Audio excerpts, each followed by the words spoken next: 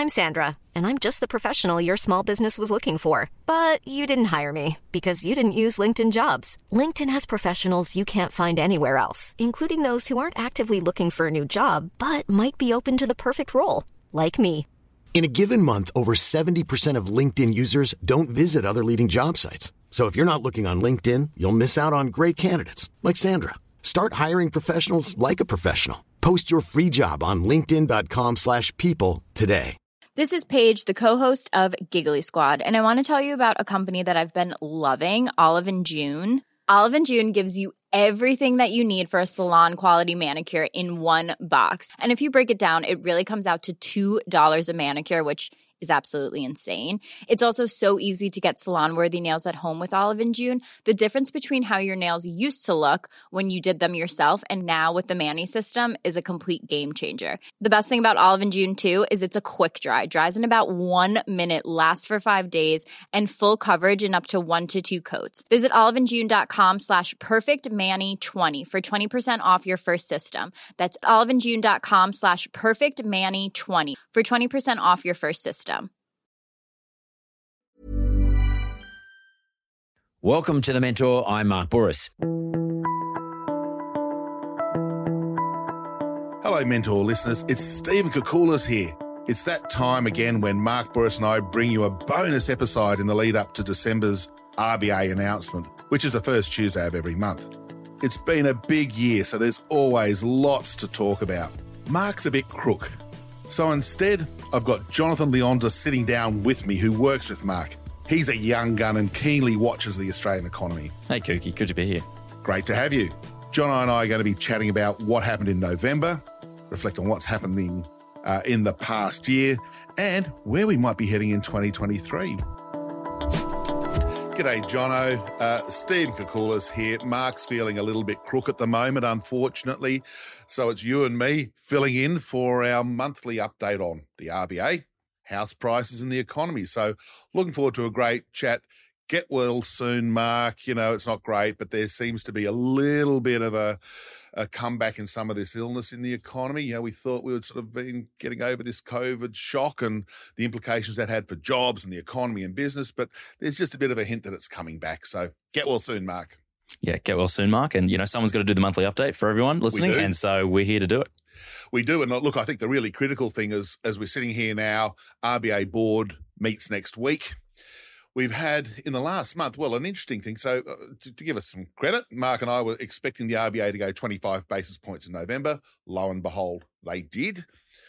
When we look at the reasons why they only went 25 instead of 50 that some people were talking about, and certainly central banks, the Federal Reserve, the Reserve Bank in New Zealand, you know, they're slamming on 75-point rate hikes still.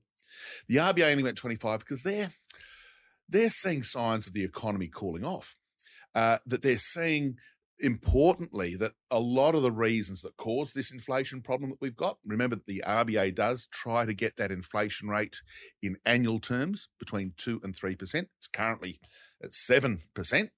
The reasons why that happened are now starting to reverse, and in no particular order.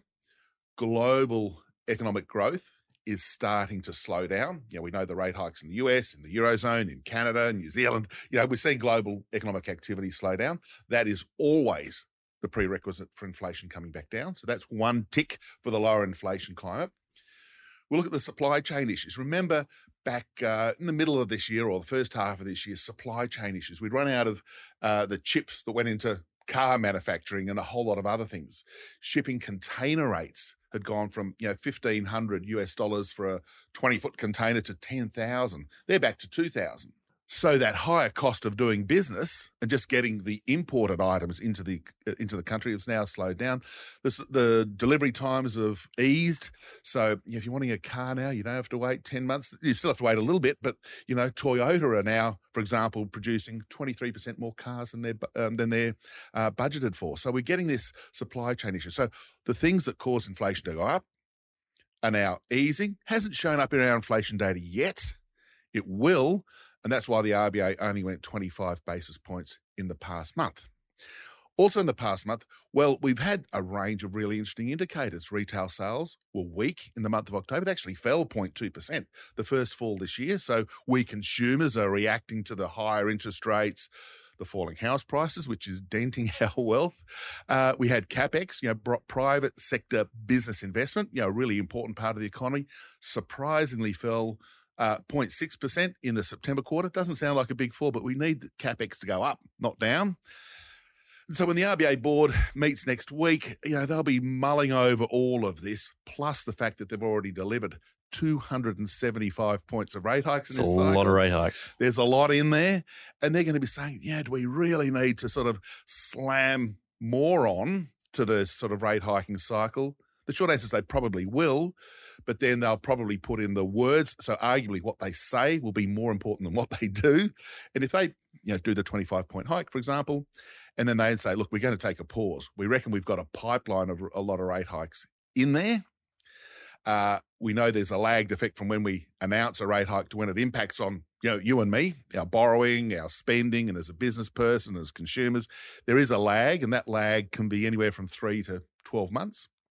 So they're probably going to be signaling, we're getting close to the top of the interest rate hiking cycle. So I've got a question, Kooky. We're seeing, as you've said, retail sales have dropped down, business investments dropped down a bit. Heading into the Christmas period and the holidays where, typically we sort of see the biggest consumer spending of the year, will that mask that sort of short uptick? Do you think that's going to mask what the actual underlying trend is in terms of where consumer sentiment around the economy is? Well, the funny thing about this Christmas period, you're spot on that a lot of retailers get about a third of their annual sales in a 6-week period. Right. In about now. Now until Christmas Day and even the post-Christmas sales. That's when they get about a third of their sales. So it's quite an important part. And this is where this lagged effect that I was talking about too. Remember the first rate hike was in May. Then we had one in June, July, every month since. So your point about now us consumers reacting to those earlier rate hikes is coming through. And while, look, I don't think people are completely running away from their spending and enjoyment of the festive season, the summer holidays and all these other things, there is clear evidence that we're tweaking back what we're spending and how much we're spending, that rather than necessarily, really being flamboyant with our money. When interest rates were low, house prices were booming, we were spending like crazy. Retail sales earlier this year were rising at an annual rate around about 17%. Unbelievable. Now that we've got this pullback, I think that's going to continue. Consumer sentiment's still pretty weak. So when consumers are feeling gloomy, they tend to be a bit cautious with their spending. I better not spend. The energy bill's coming in. The monthly payments have gone up another $100. So, you're cautious in how much you spend. In fact, you're probably forced to scale back your spending, and that'll feed through into the slower economy. And then with another lag, us economists love lags, we're probably going to be starting to see that inflation rate coming down. That's the story for 2023. And we'll get to it when we go through the checklist, but I've seen some commentary about maybe the RBA, with some of the indicators we're seeing, shouldn't actually hike at all and stay steady heading into the break. The RBA decision affects consumer sentiment in such a big way. And so much of the media narrative around what's been going on is so negative. Like, should we be more positive about where things are at to get us through and prevent a potential, the R word, the recession? Yeah, good, a fantastic point. The RBA probably doesn't need to hike rates next week in December. They can probably afford to sit tight because they've got that pipeline of a bunch of rate hikes coming in. The global economy is slowing down. And we're still waiting to see the effect of what they've... Yeah, but they have this, I'll call it a mini dilemma. If they don't go, then there's a risk that the capital markets will think, oh, hang on, the RBA is not serious about getting inflation down, because inflation is still very high. And the Fed, as we were saying before, the Fed's hiking like crazy in the US. The Reserve Bank in New Zealand, Bank of Canada, UK, they're all still hiking quite aggressively to show their anti-inflation credentials. The Reserve Bank don't want to be completely divorced from that party, if you so to speak. So they probably do deliver it. But the other thing you point out is also really important. While we're sort of saying, the economy's slowing down, an economic slowdown does not, and I emphasize, not automatically equal a recession. It means we're slowing down. And the other thing that came out in the last couple of weeks, which, again, Mark and I have been chatting about for several months now, is the health of the labour market. We saw that in the month of October, the October employment numbers, employment was solid. Unemployment, a fresh 48-year low, 3.4% unemployment rate. We've not seen that since 1974. That's great news for the It's well economy. before my time. Well before your time. And when you think about the jobs market, if you've got a job, you earn some money. You earn some money, you'll spend some of it. Or maybe turn it on its head. If you're unemployed, you earn nothing and you can't spend. So that actually is putting a floor under the economy, which is a good thing. And we should emphasise that. The other element of the labour market numbers that came out in the last few weeks was the wages side. And while they were not booming because the public service wages are being held back because a lot of state governments haven't been paying much of an increase to, police and teachers and nurses and healthcare professionals and other sort of caring professions that the state governments look after. Private sector wages, including bonuses, so including sort of retention payments that a lot of people are actually getting paid now. So the base salary plus bonuses, broadly defined, actually rose at an annual rate of 4%. That's actually pretty good. So, here we are still saying the slowdown's coming, we've got to be careful, we've got to be cautious. And a lot of people are extrapolating the slowdown into a hard landing, as you touched on, the R-word recession. Unlikely, because I think we've got a degree of health still in the labour market. And while people have a job and while they're getting a slight increase in their rates of pay, it puts a floor under the economy, which reduces the risk of recession in 2023. As we're seeing all this sort of sentiment sort of flow through to the housing market, I don't often look at the numbers, but in preparation for this chat, top markets in Australia, Sydney, Melbourne are down. They're quite a bit of big correction. They've been hit. We've seen a lot of growth in other markets in Perth, in Brisbane, Adelaide, and they haven't fallen off as much. Sydney and Melbourne coming back in line with where they really should be, and are the other markets, are they overvalued now relative to where maybe they should be? Yeah, look, you've touched on a really good point that Australia doesn't have one housing market. What happens in Perth in terms of house prices, for example, is very different to what happens in Hobart, to Sydney, Brisbane, regional areas, which of course have become increasingly popular during the COVID lockdowns that we had a year or two back. What we've been seeing since the start of the rate hiking cycle in May, Sydney prices have been hit hardest. They were the highest. So in a sense, you could sort of understand why with rate hikes and the economy now starting to slow, you'd see Sydney weaken most. It had the higher you go, the larger you fall sort of thing. They're down about 11% approximately according to the CoreLogic numbers. Melbourne's slowing, but the rate of decline is actually moderating. In fact, the numbers that came out, they had a big hit early on in the year, and now the rate of decline is actually fairly moderate. Brisbane, which was an absolutely gangbusters booming market for a couple of years, is actually now caught up to Melbourne. It's down about 7% So Brisbane's coming off the boil too quite rapidly, and all that influx of people, which helped fuel the Brisbane, Gold Coast, Southeast Queensland price boom, is now moderating. And the really fascinating thing when I look at the city by city regional house prices, since the first rate hike, Adelaide and Perth and Brisbane house prices are higher today than they were when the first rate hike was delivered by the RBA in May. Wow. So ceteris paribus, I think that's the Latin for other things to think about. I'm not sure, correct me if I'm wrong. Most famous quote in HSC economics. Yes, et al. No, but yeah, so it tells me quite clearly. So if Sydney is minus 11% in terms of house prices from the start of the rate hiking cycle, Adelaide's plus 3% or thereabouts, other factors than plain old interest rates are having an impact. And as we said, it probably was because Sydney had that incredibly high price. The median house price, $1 million something is extraordinary.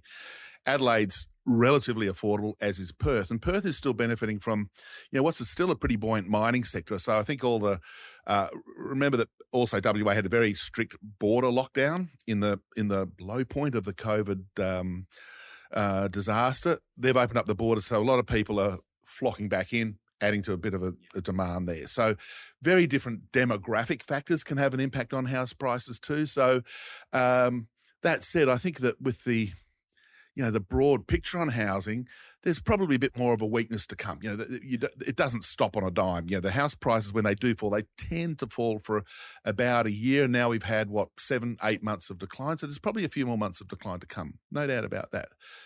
But in the early months of 2023, I'm thinking that with the recent government announcement of a big increase in immigration, 235,000 net migration, 195 of those skilled workers. And by definition, skilled workers, They've got money. they've got money, they get a job, and we've got a really tight labour market, as we were saying a moment ago. They're going to want to certainly rent in the first instance, but then possibly buy. But even the rental market's so tight that sort of spills over into the investor market, perhaps coming back earlier than the owner-occupier market rebounding. So population growth is going to be a really important part of that equation. And if we are in the early months of next year and it's increasingly clear that the RBA is on hold, doesn't mean they're going to cut. No, we won't go into that space just yet because they're not going to cut anytime soon. Because as you, Mark, said, they've normalised. We've tried to normalise correct. Rates. Yeah. And the fear, it's not just necessarily the level of interest rates, it's whether they keep moving. So people might be able to put this new interest rate into their mortgage calculator, 5.5, whatever the rate happens to be. And if there's an increasingly confident position that they're not going to go to 6 and 7, then people say, look, I can afford that. And they'll slowly move back into the market. The other thing that's been happening in the last month or two is that the auction clearance rates have no longer declined. Now, the volume of sales is relatively low each week, but if you look at the auction clearance rates that come through in, again, the big cities, Sydney and Melbourne, where they're predominantly auction sales, the auction clearance rates have been pretty good. They've been in the 60s. I think Sydney last week was actually 69%. So you had that. People are buying. Right. So even though what's on the market has gone down, what is on the market is moving. Is moving, correct. Yeah. So perhaps the sellers, the vendors are sort of thinking, okay, given that my house has gone up so much, I'm happy to take a little bit of a haircut. I'm happy to drop 10%. I thought my house was worth X minus 10%. It's still way more than it was 3, 5, let alone 10 years ago. And if you're selling for reasons of, you're upgrading, downgrading, tree change, sea change, whatever, and you're coming from Sydney, you can buy elsewhere in Australia pretty comfortably and have a fair whack of cash left over. So I think that dynamic in terms of not just demographics with population growth and these sorts of things, but the dynamic on where people want to live, working from home, people sort of cashing out what's still been a fantastic investment is perhaps playing out too. And how much of a role does energy play in house prices? So Western Australia, obviously, different electricity market, and they're where the gas reserves are so much lower relative price, and electricity is fueling so much of the inflation rate. How much of an impact does that have on keeping house prices strong and generating interest? Yeah, energy. It's a pretty big ticket item that we all pay. Our electricity bill, gas bill come in once a quarter usually, sometimes once a month, but and the price is going up and it still hasn't fully gone up yet. There's still a bit of a shock to our power bills when we get them in the new year. We'll think, oh my goodness, did I really spend that much money on electricity? So there's still that shock to come in, and that cost of living pressure more generally, and that's an essential. If you're still spending money on essentials, so your rent, your mortgage repayments, your energy costs, fruit and veggie prices, these sorts of things have gone up a lot. The floods that are going to impact a lot of market gardens and the veggie prices there too. You might think, we're not going to sort of talk about that, but it does impact on your ability to have spare cash, if you like, or additional borrowing capacity when you're looking to buy a house. So these sort of things will be in the backdrop of people's minds, I dare say. But the issue that's going to be unfolding, as we were discussing, if inflation does start to turn down, if the government, who I know is grappling with this issue of the energy costs, what are they going to do? They're going to put on a profits tax and sort of subsidise our power bills. There's some talk in Canberra that they're looking at some sort of solution. It might come relatively quickly. It might already happen by the time people are listening to this podcast. Wow. They're wanting to do it before Christmas, I think, to get the announcement out there, because and to be fair, it's a really tough decision. You can't really win whatever you do. You've got to put on a tax, or you've got to do a subsidy, or you've got to cap exports of gas and coal. And, there's a problem with the state government. So it's a really messy thing. But just because it's messy doesn't mean you don't do it. They've got to do something. And it won't be perfect, but it might just cap these energy prices. That's an important thing to look at. And if they do it reasonably well, I think some of that fear that we've got, and some of the reasons why consumer sentiment's so gloomy, the cost of living, will be moderated a little.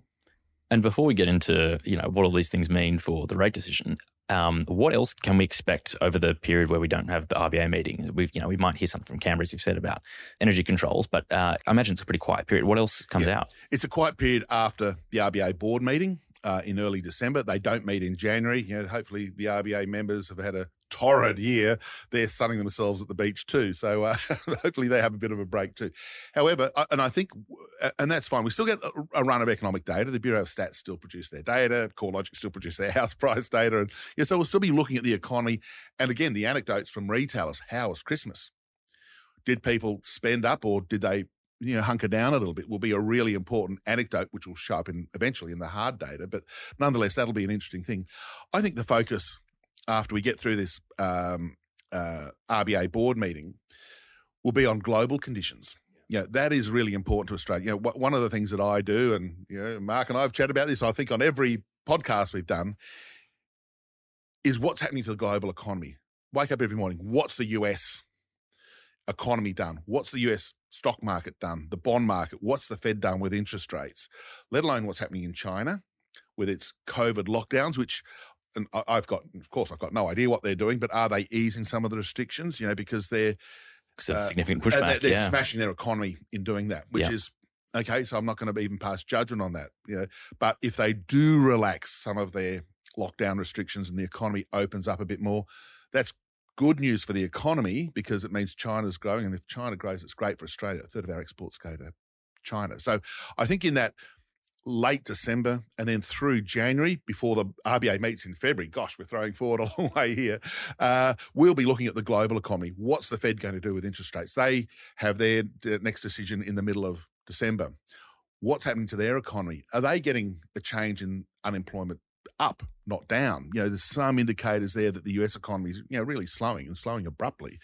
And if we get through to sort of late January and we find that the US economy's sort of stalled, has big implications for us here. So I think it'll be global watching a bit of the cricket, but also sort of assessing. That's global. It's Australia, West Indies. I suppose it is. But so we'll sort of probably be having that refocus on what's happening to the global economy.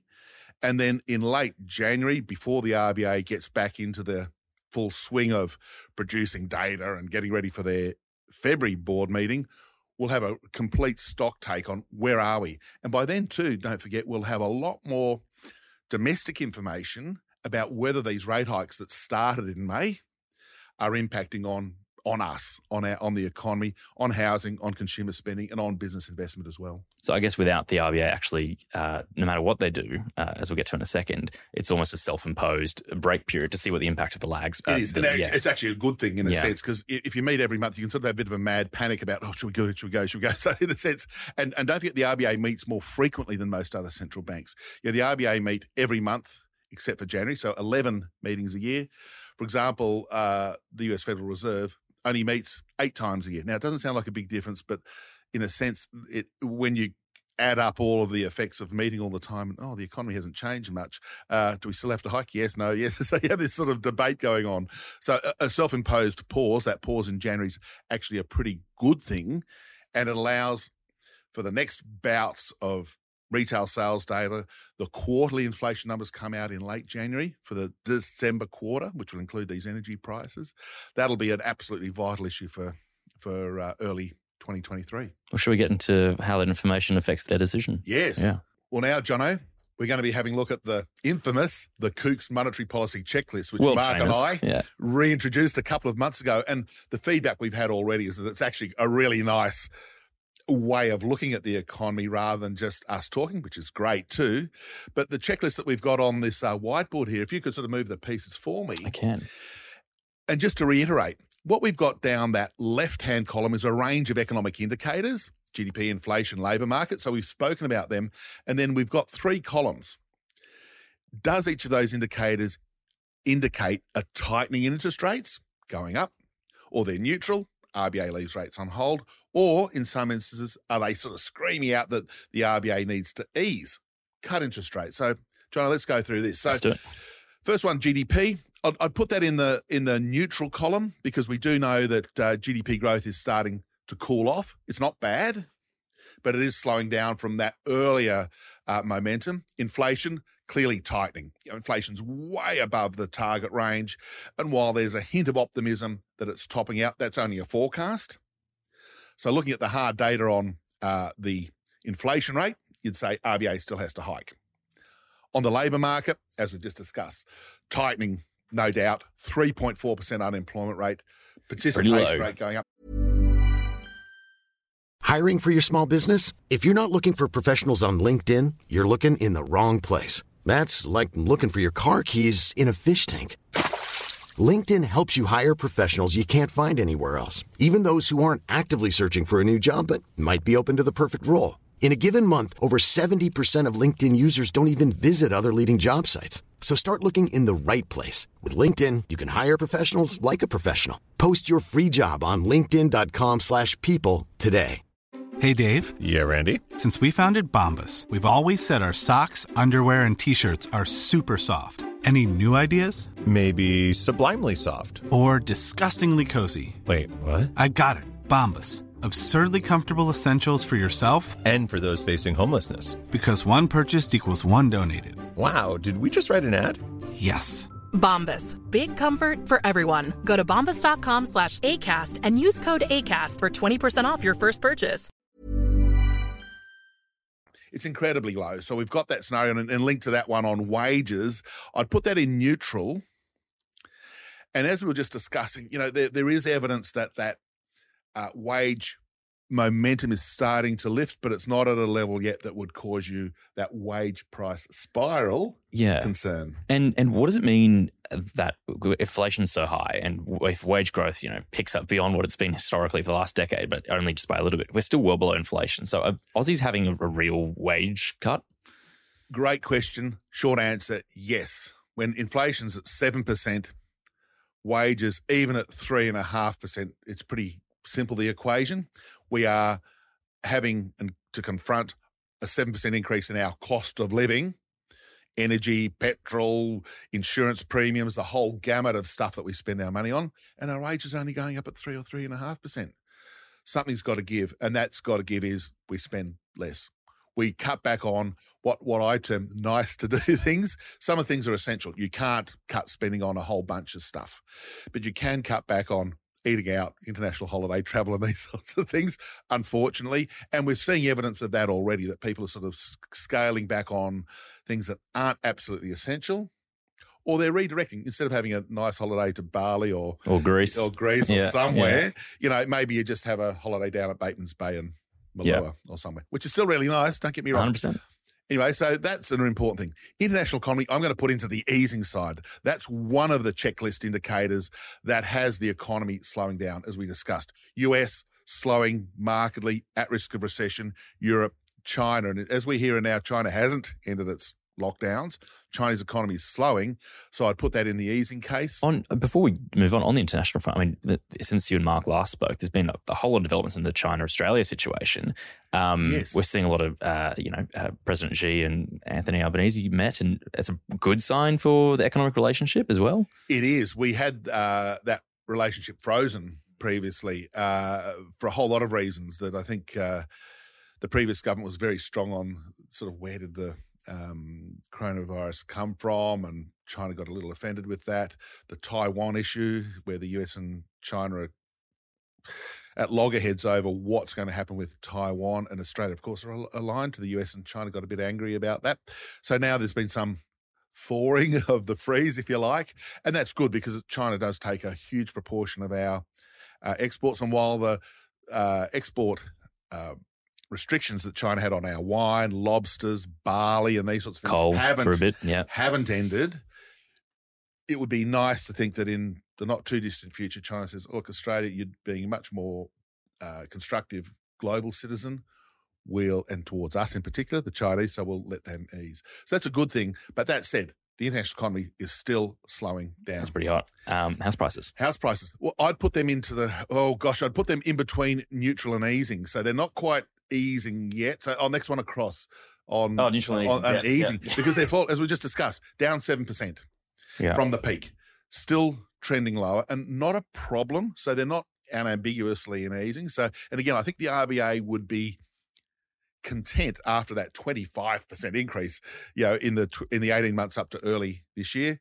7% down, we can live with that. But if it starts to get to double-digit price falls, the wealth effect starts to become a little bit more problematic. Retail sales, I'm going to put them into the neutral side because, as we said, the last couple of months have shown a pullback in retail spending. Again, a desirable thing. So we're not quite yet into the easing side for retail sales. Another 2 or 3 months, particularly as we were just discussing over that Christmas period, we see us consumers scaling back retail sales even more. I'd move that into easing. But for here and now, it's a welcome slowdown. Consumer sentiment, that's easing. We are gloomy. The Westpac measure, ANZ also produced a measure of consumer sentiment. They're at levels consistent with recession. So we are feeling really gloomy right now, partly because cost of living, house prices turning down. These are the sort of things that make us feel just uncertain about things. Building approvals, I'm going to put them in the neutral side because they have come off the boil. They are slowing down. But again, there's a bit of a distortion, remembering that in the COVID recession, state and federal governments had a lot of building support measures. So there was a bring forward of construction activity. Yes, it's slowed down, but it's not a problem just yet. And of course, there's a lot of constraints on supply chain issues still in building and labour market issues. Hard to get a tradie to put in a screw and hammer in a nail or whatever tradies do. I'm not a tradie. Business investment, I'm going to put neutral too. We said that the September quarter numbers were disappointing. They were. But business is still reasonably optimistic. If you look at the sentiment numbers for business, unlike consumers who are gloomy, business is upbeat, but it doesn't demand a rate hike. So that's where the business confidence is also in the neutral column too. So we'll whack that one across. Commodity prices, I'm going to put that in neutral as well. So we're getting a lot of neutrals because commodity prices have come down from the highs. You're noticing that probably on your petrol costs. That's a high profile commodity price. But things like iron ore, copper, tin, wheat and wool, the things that we don't use every day or buy directly, but they do feed into stuff that we buy, manufactured goods and food stuffs and these sorts of things. They've come off the boil, and if they even stay where they are, they'll have a disinflationary impact, so they don't matter for the RBA. Stock market, I'm going to be boring, neutral, because the stock market is... It's up 2% this year. Is grinding higher, yes, and that sentiment change. As soon as we've started to see that evidence that US inflation is cooling off, and some of these indicators that we've mentioned, the stock market gets a sigh of relief. They are quicker than you and me to respond to news on lower inflation. Bang, you see these, and you wake up every morning, the Dow's up 700 points. Wow. So they're reacting very quickly to that. So it was weaker a couple of months ago. So that rebound in the last couple of months is encouraging, but neither here nor there. Current interest rates, I'm going to put that in the neutral column as well. That they're 2.85, probably a 25-point move next week from the RBA. Right in that band of where they want to be. They're neither really crunching the economy. While some people are being crunched, it's not crunching the macro economy, nor are they providing that stimulus. So the RBA's moved rates from what was very stimulatory to now easing. So we look at the checklist, and just by the way, not every item has an equal weighting. I want to emphasise that. Important. So, for example, inflation and the labour market are very, very important indicators. So the top end here is a lot so more. the top end's way more important than arguably the bottom end. And you can see there that the inflation and labour market are in the tightening column. But if you look at what's in the easing column, the international economy, important. Consumer sentiment, sort of important. The weight of inflation and labour market alone, say RBA hikes next week. But with so many things moving from what was a tightening bias to the neutral column, that says to me that when we get to February and we do our podcast for the February board meeting, there might be one or two that have gone from neutral into the easing side. Well, even from last month, it's so interesting how many things have moved back to the middle. Some have moved beyond that. The lag from rate hikes is starting to have an impact. The thing to remember, rate hikes work. It's not... economics can be really, really simple sometimes. When the Reserve Bank put interest rates down, like they did during the COVID lockdowns and all the rest of it, we thought, great, my cost of borrowing is really low. I'm going to go out and borrow a truckload of money and I'm going to spend, which we did. And now we've got the opposite of that, interest rates going up. We think, oh, gee, my cost of servicing my mortgage has gone up or my business loan, I'm going to hunker down, and that you get this shift. So this checklist should move, maybe not every month, every item moves, but every quarter you would expect to see some of these discs moving, different ways across the board. And when you get a whole lot of them in one column, that's what the RBA is going to do. Yeah. And it's it can look really complicated, but it's very simple. It's following the bouncing ball of what something happens. What's the impact of that? So, for example, just as one final wrap-up point on the good old checklist, if we get in the next couple of months, I won't pinpoint a month, but in the next couple of months, if we do actually find that the labour market starts to soften, that we get the unemployment rate ticking up, because, by the way, we've got job ads that have turned down a bit, and the economy's slowing down. So you'd expect the labour market to weaken. But if in the next few months we get the unemployment rate going from, say, 3.4 to, say, 3.7, 3.8%, not a bad result, but you'd probably have the monetary policy implication. Remember, this is what the RBA's, will they hike or will they cut or will they keep them the same? That disc will move to neutral. Or if we get, for example, business investment booming, businesses say, yep, we want to really ramp up our capital expenditure, you'd actually move that into the tightening column. Or, so you can sort of think of scenarios where these discs move, but what is the important thing about this is not so much a forecast, it's what has actually happened to these various economic indicators. I think important to note, Kooky, that if you're listening to this, it's important to see the board that we're actually working with here. It's just a really simple summary. So head to whyhomeless.com.au or check it out in the show notes in the description. Definitely. You can sort of see what John and I are talking about when we're saying move the disc to the left or to the right. The illustration's great if you can actually tap onto that. From this whole board, Kooky, what are you saying the RBA is going to do when it next meets? Yeah, on balance, a tightening. So again, it's going to be a very fruitful discussion, I dare say, from the board members at the RBA. Bottom line, they do hike again. They do probably go 25 basis points to 3.1% for the official cash rate. But the debate from some of the more dovish members, the ones that are less aggressive on the rate hiking cycle, might be, hey, look at some of these indicators. They might be flagging the international economy. They might be flagging the fact that, current rates are already getting towards that sort of less easy, more neutral, more restrictive level. So the debate will be hot. But bottom line, 25 from the RBA on Tuesday. And what does that mean for, after the Christmas period? And we've spoken about the big R word, and, people are thinking about, is there a recession coming? But you're pretty optimistic about how we head into the next year? Oh, look, at the end of the day, yes, I'm still optimistic. It's one of these things that the economy had to slow down. Here it is. For a recession to occur, you need lots of parts of the economy to go backwards. The only thing that's probably going to go backwards in the near term is housing construction activity because of that pipeline of the slowing in building approvals. Business investment, while business investment disappointed in the September quarter, as we mentioned, the outlook's still positive. So you're going to get business investment with a plus sign in terms of its contribution to GDP in 2023. Particularly as lots of energy infrastructure comes on board, infrastructure. Right? Firms know now that they need to ramp up their IT spending. They postponed it. Or building warehouses and factories. The government's actually ramping up a lot of its manufacturing incentive and support. Now, not huge in itself, but to get a recession, that stuff doesn't happen.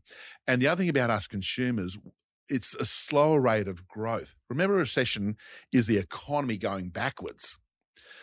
We'll slow down because business investment's okay. Consumer spending will still be positive, but quite weak. It'll still be weak, but it won't be negative. And so the talk of recession, low probability, and the important thing to remember, the RBA, who have made some mistakes in this last year, as everybody who's been watching and reading this issue, the RBA has made some mistakes. And as the governor spoke and about he said, this sorry, this he week, apologised. Yes, the RBA governor apologised for his guidance, his bad guidance when he said rates on hold until 2024. My goodness, we all make mistakes, but Dr. Lowe, that was a shocker. The interesting thing here and now is that he doesn't, as the RBA governor, want his fingerprints on a recession in Australia. He doesn't want to be, say, in 6 months' time or 12 months' time, people sort of saying, mate, why did you keep hiking interest rates aggressively when it was obvious the international economy was turning down, when it was obvious commodity prices were turning down, when we knew house prices were turning down? Why did you keep hiking? he doesn't want to have his fingerprints on a recession that comes from that, which is why already, as we were discussing earlier, they've only gone 25 and 25 in the last 2 meetings, and why they may only go 25 this time around. Internationally, into the next year, the Ukraine war has obviously had a massive impact on grain prices, on gas. As we spoke about, the thawing of tensions with China. What do you think is going to happen in the global sphere that's going to impact on us? I'd like to look at 2023 in 2 halves, actually. I think the first half of 2023 will be weak.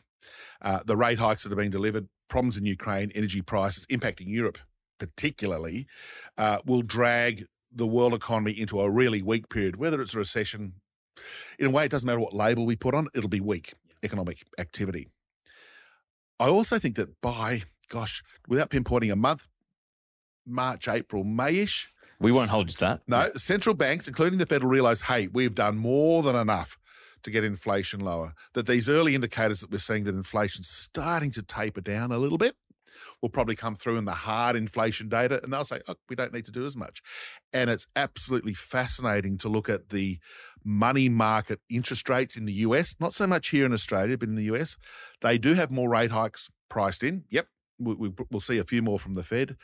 But after a peak in US official interest rates in around about June 2023, they've got rate cuts priced into the latter part of 2023 and certainly into 2024. So, in 6 months' time, we could actually be having this sort of discussion.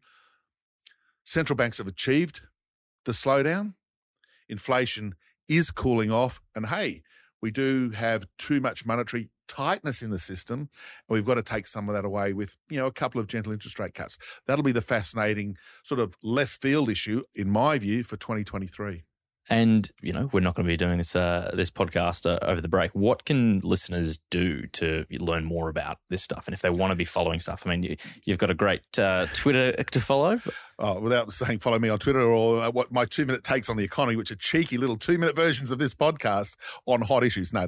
But really, look, just pay attention to the economic news as it comes out. The RBA board meeting, they still put out minutes of their meetings. There's bits and pieces that do still come out. The hard economic data is still being published by the Bureau of Statistics. So watch for the next labour force numbers. Is unemployment going up? And I think vitally, and this is really important for housing, one of the things that I've learned over many years, and Mark and I have had this conversation many times over, 2 decades or so, we've known each other for a long time, is that when housing turns up, not so much when it slows down, but when it turns up, it's a shock. Wow, I didn't realize that it turned so quickly, is sort of the thing that we discover after the event. Now, I'm not saying, rush out and buy a house. No, it depends on a whole bunch of your personal indicators. But, we've already had, as we said, the house prices have turned down a fair bit already. And if that increase in population, the tightness in the rental market, the solid performance of the labour market all of a sudden inspire people saying, well, hang on, that house that I saw a year ago in Sydney is now 10, 12, 15% cheaper. Yeah, interest rates have gone up, but I've got a good job. I've got a pay rise. I'm going to buy it. It's 10% cheaper than it was. And in Sydney, that's a chunk of cash. It's a huge chunk of cash. That is a huge chunk of cash. So even on a, what I think median price is about 1.2 million in Sydney, depending on who you look at. If prices are down 10, 15%, you're saving 150 grand. And yes, sure, interest rates are up, no question. But I'm wondering whether that, what do we call it, bottom picking or bottom fishing for that low point? Bargain hunting. Bargain hunting might be the terminology. And if you see that house and, for some sellers, we haven't seen it yet, there might be the odd distressed sale that comes through. And if you're a buyer, you might be able to swoop and get a bargain. I'm not suggesting that, but as I said, one thing that would be a left field view for 2023 is that this time next year we'll be saying, oh, gee, that house price weakness was a fair way away. Yeah. And house prices, not that they're going to boom, but they'll find a low point and they might just start to grind a little bit higher through the second half of 2023. Are you saying that when it turns, it will notice the turn very suddenly? It usually happens, yes. You look at any long-run history of house prices, and there's doom and gloom. Oh, they're steady. They're down 3%. They're down a bit. And then, how's this for a recent example? The COVID lockdowns. Remember at the beginning of 2020 when, we weren't happening, everyone, myself included, was forecasting a slump in house prices because unemployment was going up. And that's even with zero interest rates, or official interest rates. Oh, the economy's going to be disastrous. House prices are going to be miserable, rotten. And then all of a sudden we realised they were up 5%, up 10, 15, 20%. Where did that come from? No immigration. Remember, the borders were shut, So where did we get that 20%, 25% increase in house prices during COVID? So I'm not saying that we're going to get 25% increase now that we've had this bit of a correction in house prices. But if you find the right house, if you've got your money approved and all these other important things, there could well be a few bargains. And I know a few family, friends and contacts who are sort of in the market. Then they're sort of overseeing the whole housing market, looking for that bargain to come through. Because, as we said, Sydney, Melbourne, Brisbane, prices down 7, 8, 9, 10, 12%. That's a whole lot cheaper than they were a year ago. So for next Tuesday, we're thinking, you're thinking, I don't have the expertise to make a comment on it. RBA is probably looking to go up by 25 points.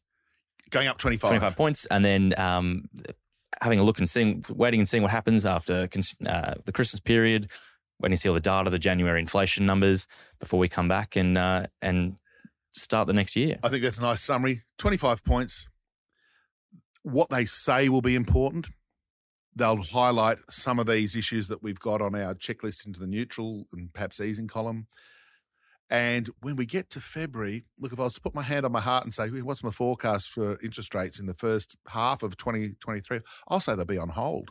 I think we'll get more and more of the commentary coming through. And I know a couple of the banks in recent times, I don't want to paraphrase them because I haven't seen that updated forecast, but I know CBA, for example, is starting to say, hey, we're after December, we'll be at the peak in the interest rate cycle. And if more in the financial community are recognising that, and of course, CBA with a huge mortgage book, they're not saying this for fun.